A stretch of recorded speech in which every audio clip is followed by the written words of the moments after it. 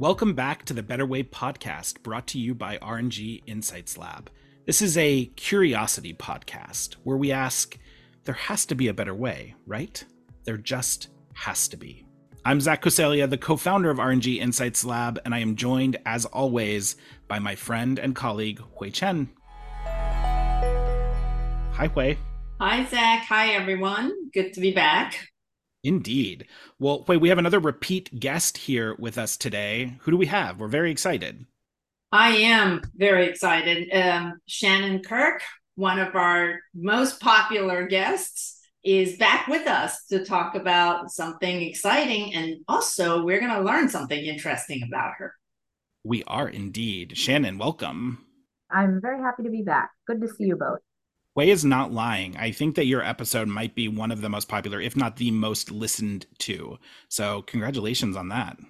Thank you. It's because I had great interrogators. Well, let's see if we can have lightning strike twice.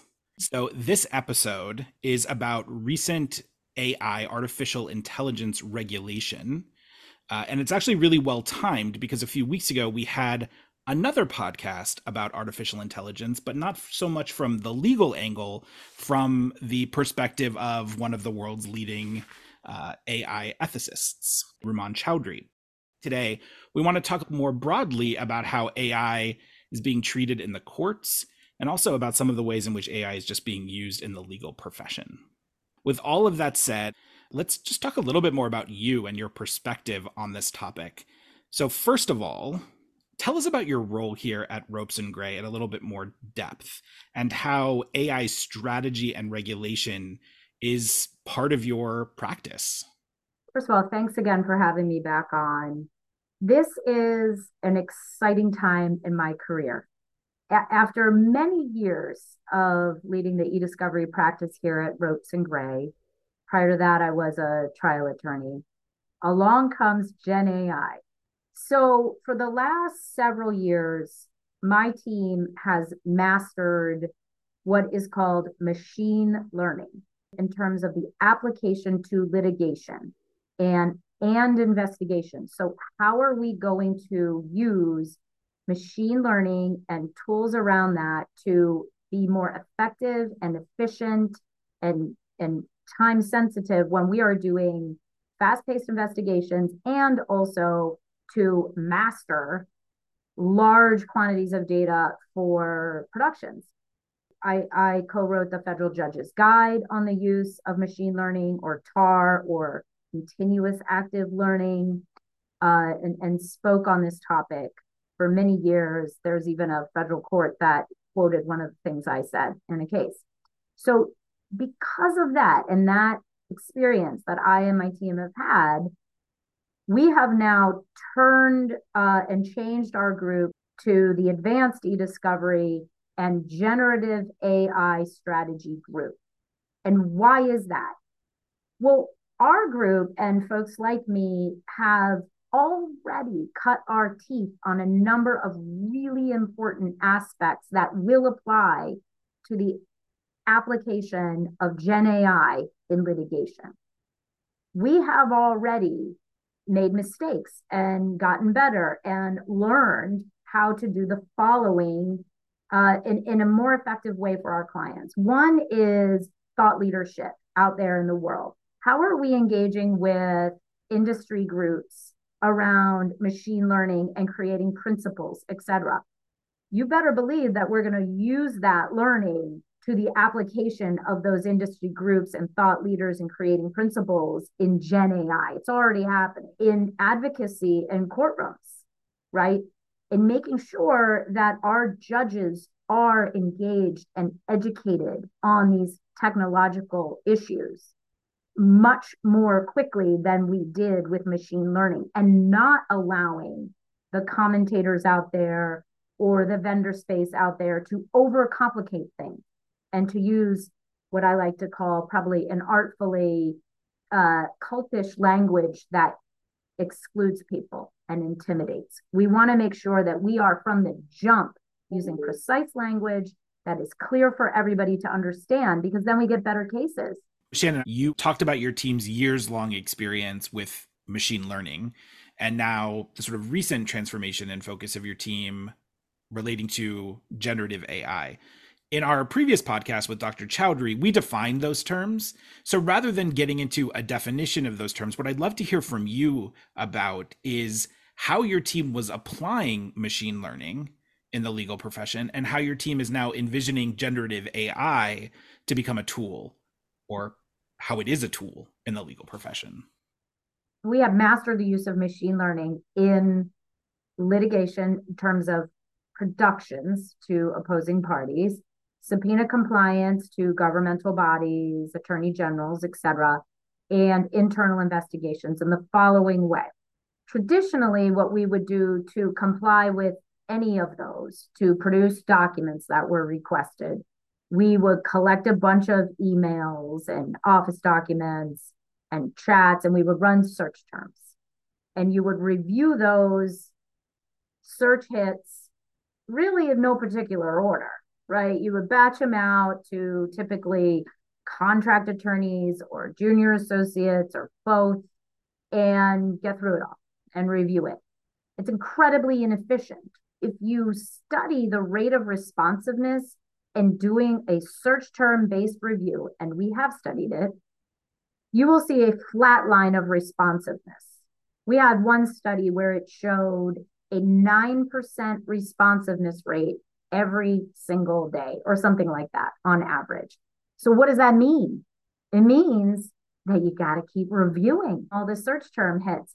And it doesn't really make for anything going faster. It doesn't mean you're going to find key documents faster or anything more responsive faster. Could be that you find very relevant stuff on the last day of review after 9 months of review. Clearly not an effective use of anybody's time, right? And, by and large, search terms are only so good as you construct them. Along comes machine learning, and we can do a few things with that. One way is through predictive coding, so to speak. The more current version that we are using, continuous active learning, the most effective. And that's where humans teach the computer, so to speak. And I, as the human, say, I like this document, responsive. I don't like this document, not responsive. It's sort of just like Pandora. I like this song. I don't like this song. So you are teaching the machine. The machine is learning from you, right? What you like. It will then deliver to you the more responsive information. So now, when you graph it out, and we have, the rate of responsiveness is not like a nice ski slope. It goes gradually down, which means you're seeing more of the responsive stuff at the start, and then you can make a decision on, not really seeing truly unique information here at a certain point, and then you cut off the review. Get it done faster, it's more substantively effective, and timelines are better. That also impacts budgeting, because you're going faster. And it also impacts staffing. All of this is going to be relevant when we start talking about Gen AI. When we shifted to being more inclined to use machine learning, there's also concept analytics, where you can take a large corpus of documents and categorize them into buckets, and then more quickly go to the buckets that look like they might have more relevant information. You use both of them together and you can really fast track a review. Again, you change staffing, you change budgeting, you're going faster, but you're also being smart about, where am I going to put my star players, right? The people who might be billing more than, say, a contract attorney, or who are really deeply embedded with the substance of the case. Well, I'm going to staff them on looking at the conceptual clusters, or on training that continuous active learning model on what I like. So what this does then is, compared to that traditional model where you would have armies of lawyers reviewing multitudes of data for months on end, sometimes years on end, to get through it, you now shift to a staffing model with machine learning where you have less people doing it because it's less documents, less time, but you also have a division of labor that is fitting to the technology, right?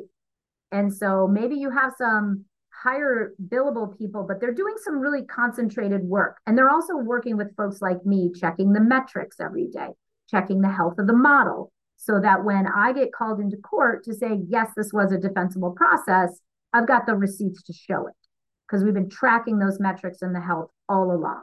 Wait, one of the things that I love about what Shannon's sharing is not only the obvious better ways and the ways in which she's using technology and innovation to kind of make the investigative or the litigation or the subpoena response process better and more effective, is the application of one of our kind of most common better ways, which is measurement. Shannon, what you just said about how you're measuring the model every day, you're looking at the process on a continuous basis, but also you're one of the few people who I know that actually has almost clinical trial like data around why your ways are actually better than the old ways or sort of the traditional ways. And I have so much respect for that. This reminds me of one of the times when I was in DOJ, and I would say the single best compliance presentation I had seen, and I think the prosecutors would agree with me, was when a compliance officer came in, and for every adjective he used, he had quantitative study to back it up. And that's what, Shannon, you just did. That every time you said something, you said, we have studied this, we have seen the number, we have charted this out. And that mindset is really, really something we like to see more of. It's really important, and it's going to play into my answers on Gen AI too, right? I'll give you a little personal anecdote. There's something, my mom is a very New Hampshire woman, and we are very, very close, but we are total opposites. Like, she's crunchy granola kind of woman, and I love fashion and consider Saks my personal heaven. So we are quite a pair together. She drilled into me as she hates phonies, right? This whole fake it till you make it or overbloated marketing or anything that's just not real and true. And that is really important to me. And so when we started using machine learning and when we started saying, no, this is a better way, right? We are not going to put ourselves out there for clients and say, you know what, it's just better because someone else told me or a vendor told me that. We're going to have the receipts. We're going to have the metrics. We're going to be able to cite chapter and verse why mathematically, statistically, financially, this is better. It's more defensible. Not only is it faster, but we actually found more items of use to you, client, in a useful way. And so we continue to track this.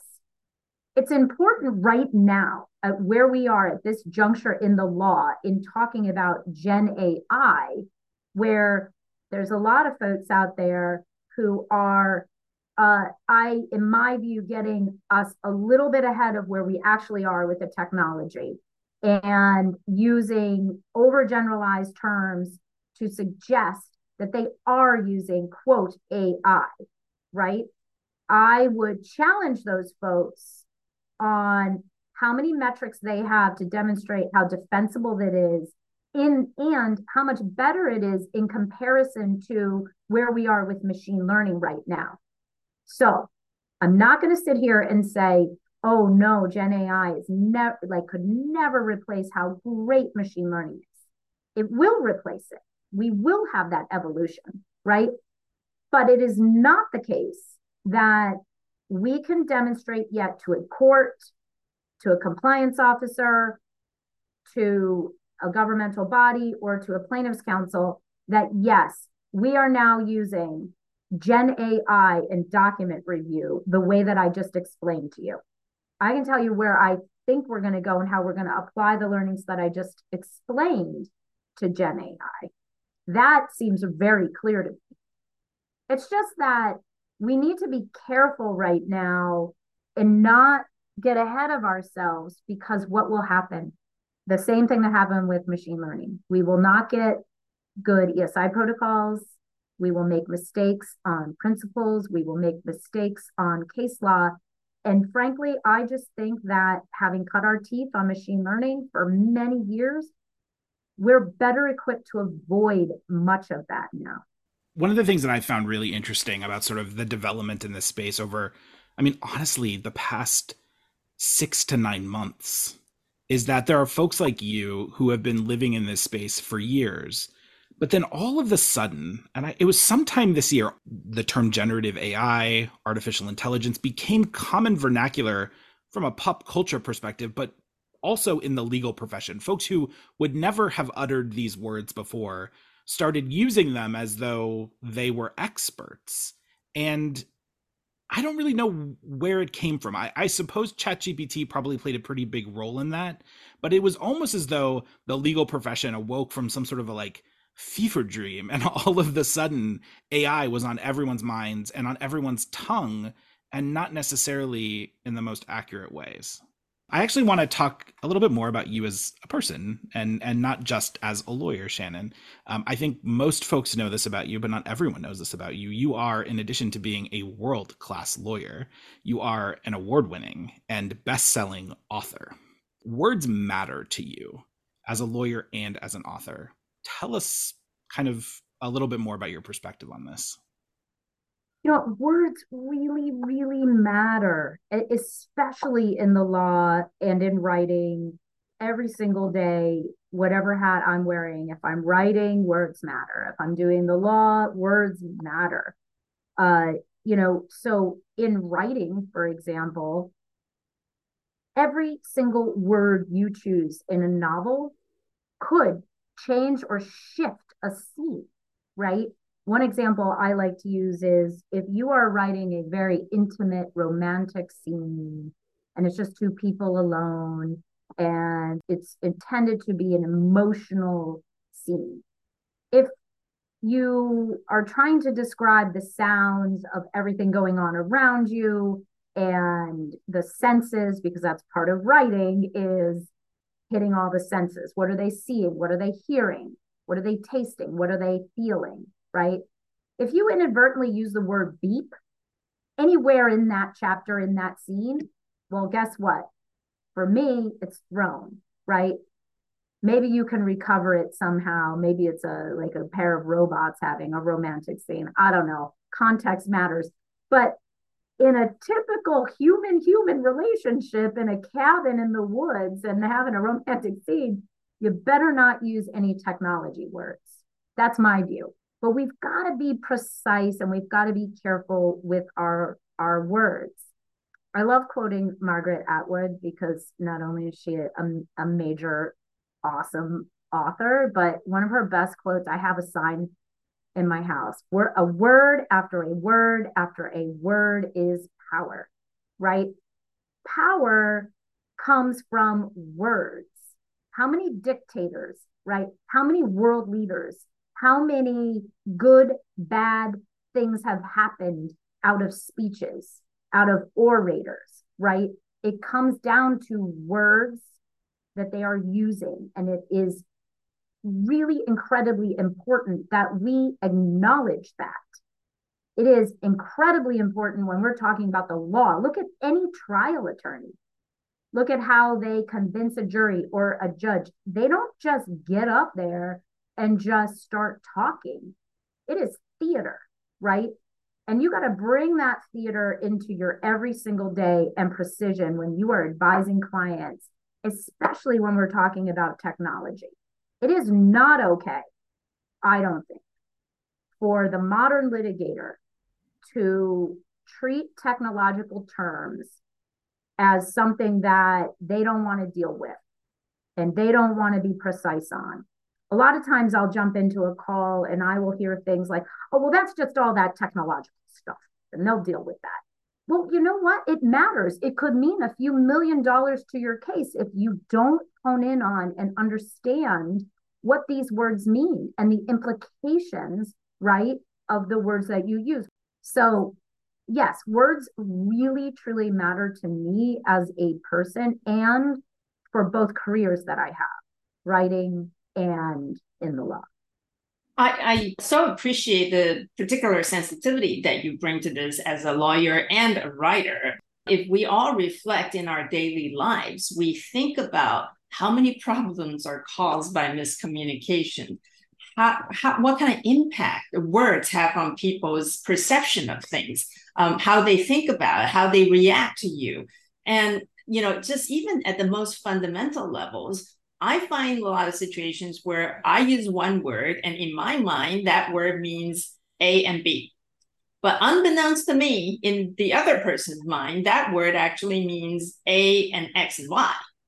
And now we can proceed with the conversation. I think I'm talking about A and B. They're talking about A, X, and Y. And 5 minutes later, we're completely not understanding each other. And I think this is the kind of experience I think we all have at some point, right? So this really, really illustrates why words and precision in the use of words are so important. So Shannon, the problem that we have with the imprecise language is not something that we just see among common people and perhaps in regulatory proposals, but we also have seen it from the courts. Is that right?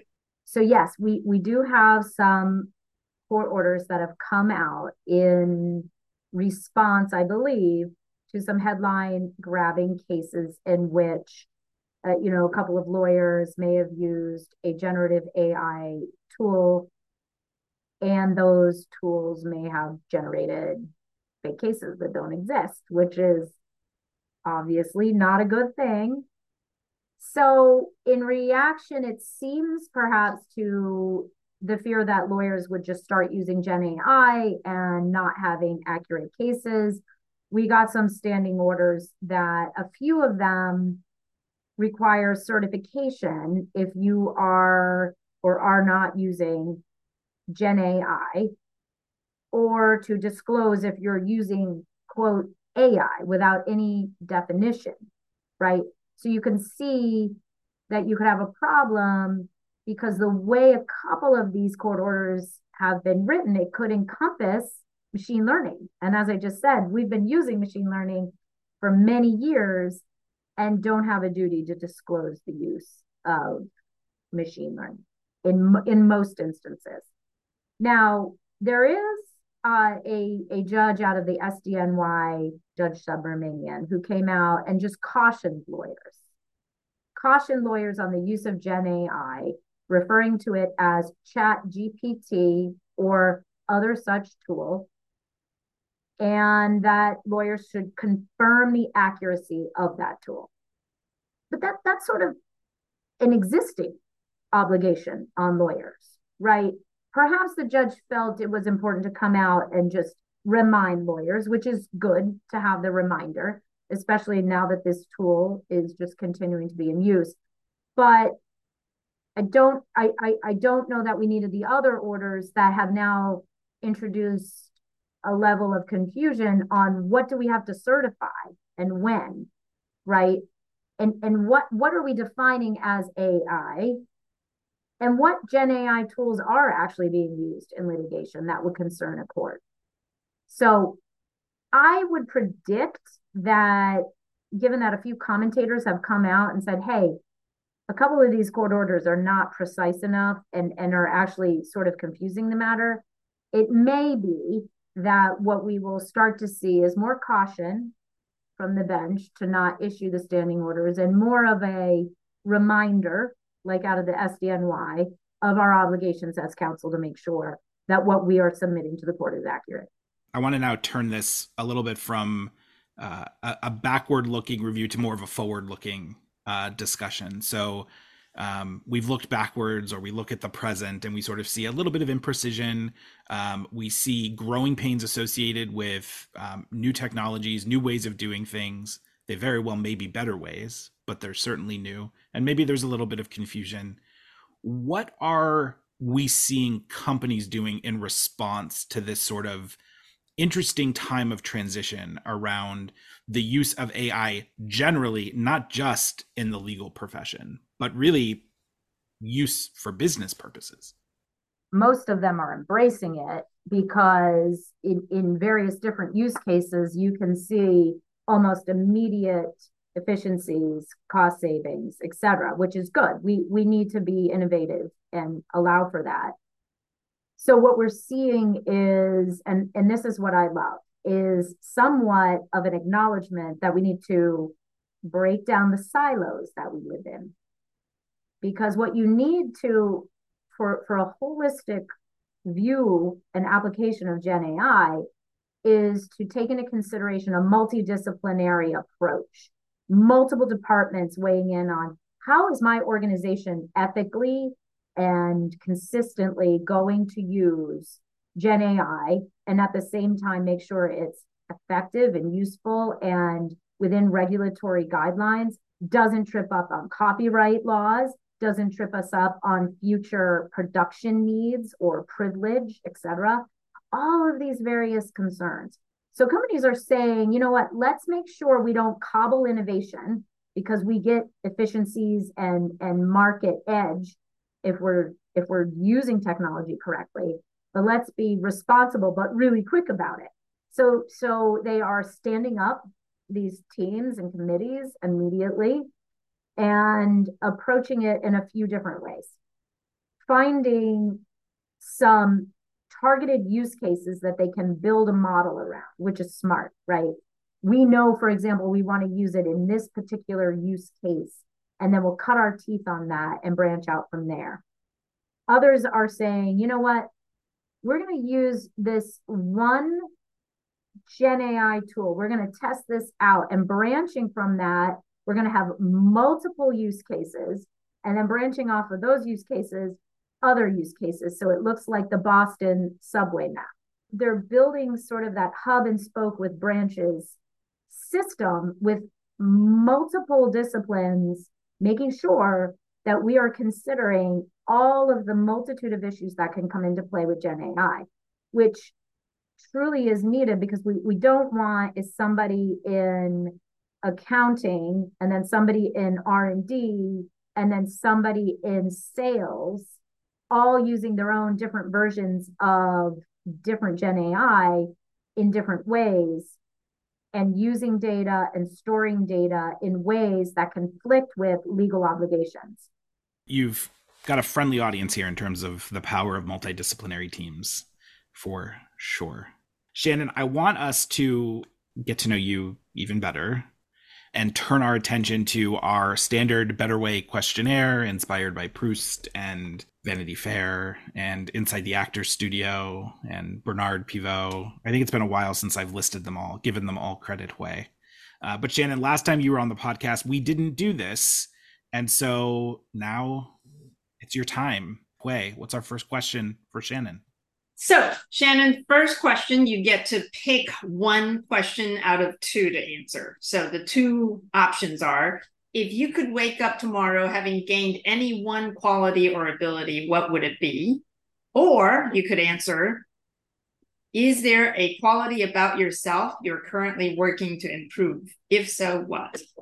The first one I'm going to answer because I very much want to wake up tomorrow knowing how to play the cello.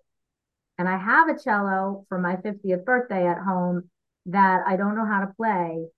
And I need time to learn how to play it. Wow, we have like three musical souls here. So my wish for that question was to be an opera singer. That's great. All right, Shannon. Second question. Also, you get to pick one of two. Who is your favorite mentor? Or who do you wish you could be mentored by? I guess I wish I could be mentored by Gabriel Garcia Marquez, who has passed away. I am blown away by every single word he's ever written. So, next question. What is the best job, paid or unpaid, that you've ever had? The best job I have ever had is being a writer. It is my sole passion in life.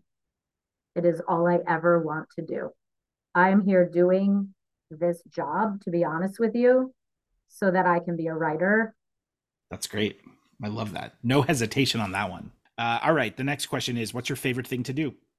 Right. I'm sorry. Makes It's sense. literally all I ever want to do. What is your favorite place?